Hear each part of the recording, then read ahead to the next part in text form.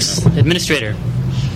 Thanks very much, Wayne, and thank you all for joining me. And as you can see from the conference with 2,000 people, they are taking to heart what President Bush said in the State of the Union message, and that is to let's get our dependence on foreign oil, get that behind us, and move forward, and by 2025 get 75% of our fuel sources here in the U.S. to be fuel sources that are U.S.-based. And of course, renewable plays a significant part of that. And as part of the Energy Policy Act that was just signed this past August, we're now on a path to have renewable fuels be a significant part of that path to having fuel independence from foreign sources. And of course, what's exciting is to see auto manufacturers that are providing the kinds of technology to be able to use biodiesel. And so, and it's exciting to hear and see that we not only have the technology, but we also have energy security. We also have environmental benefits. And so what a win-win for agriculture, for our energy security, and for the environment. And of course, that's what the President is really interested in us all doing, and we have some firsthand evidence of that right here. So with that, be happy to answer some questions for you.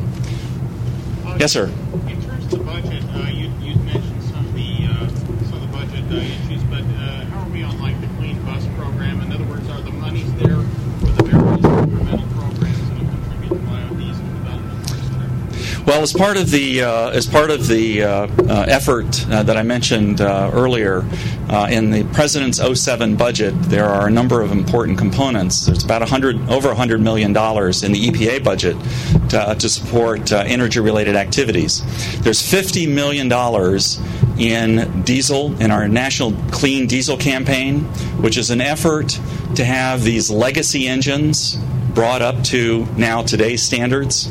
And so a wonderful opportunity to eliminate that black puff of smoke. So that's $50 million. It's actually a $38 million increase over this year. There's $11 million to support the renewable fuel standard, and other monies there as well to support energy activities. Next question. Go ahead.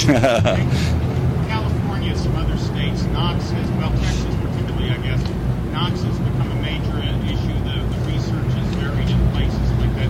How does EPA look at the NOx contribution for biodiesel and basically communicating to the states what that situation actually is? Sure. Well, let me first say for biodiesel, the environmental benefits are significant. When you look at the variety of air pollutants, hydrocarbons, particulate matter, sulfur, they are all very, very low. And basically, the higher the biodiesel content, the lower the air pollutant.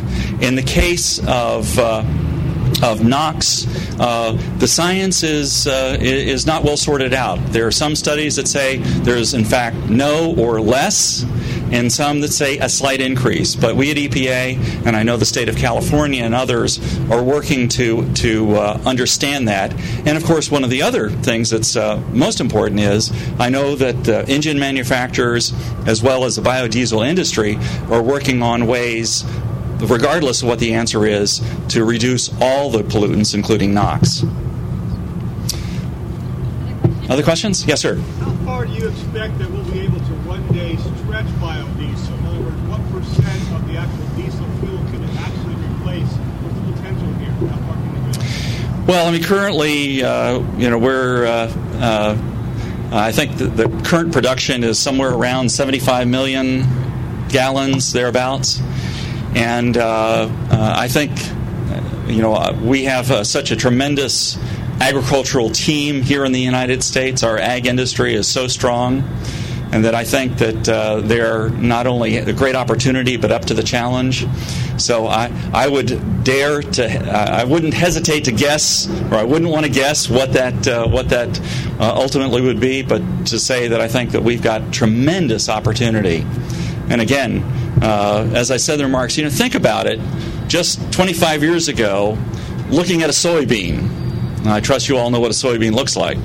But look at a soybean and think about what that soybean was 25 years ago, and think about what we're thinking about today. And it's not only thinking about, but we're actually using that as a fuel source in these automobiles. So I think it's a tremendous opportunity that we have, American agriculture has, to provide us additional energy security and do it in an environmentally friendly way. That's a win-win situation. Yes, sir. The B20, does that mean 20% of the actual fuel in the tank is from biodiesel versus regular diesel?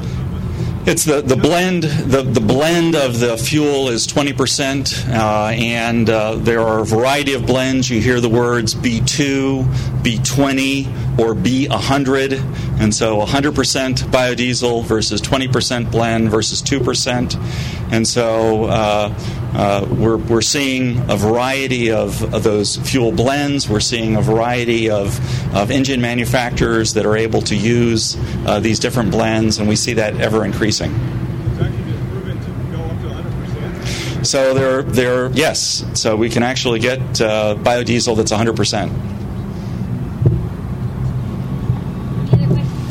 Yes. There's some concerns at the conference about how the biodiesel tax incentive has been defined, particularly with some Ecuadorian biodiesel supplies coming in. Is EPA looking at or has looked at the emissions characteristics of some of the tropical oil feedstocks? I'm not aware of whether we have or haven't, but I'll be happy to have somebody get back to you. So, as you know, currently right now, there's a $1 per gallon tax incentive for biodiesel, and that's a good thing. And of course, as part of the renewable fuel standard rulemaking process that the agency is undertaking, of course, one of the issues is how to credit the industry, whether it's biodiesel or ethanol industry, and to make sure that that's equitable and that in fact we achieve the targets that are in the law, which is 7.5 billion gallons by the year 2012. So, As a general rule of all these cars here, if you're looking at these models, what does it do for the mileage? How does it change up or down, and how much? What our experience is that the mileage is actually increased, and as you talk to the auto manufacturers here or the biodiesel, we see an increase in the miles per gallon. That I'm not sure. Actually, biodiesel may give you a slight increase in mileage. It's been proven at times to increase the torque, which would, especially if it's being used in a heavier duty engine, would prove beneficial too. But for the most part, we're looking at the air quality components of biodiesel, and also the fact that it's renewable, and that farmers can grow it, and it decreases our dependency on foreign fuels. All right, thanks very much.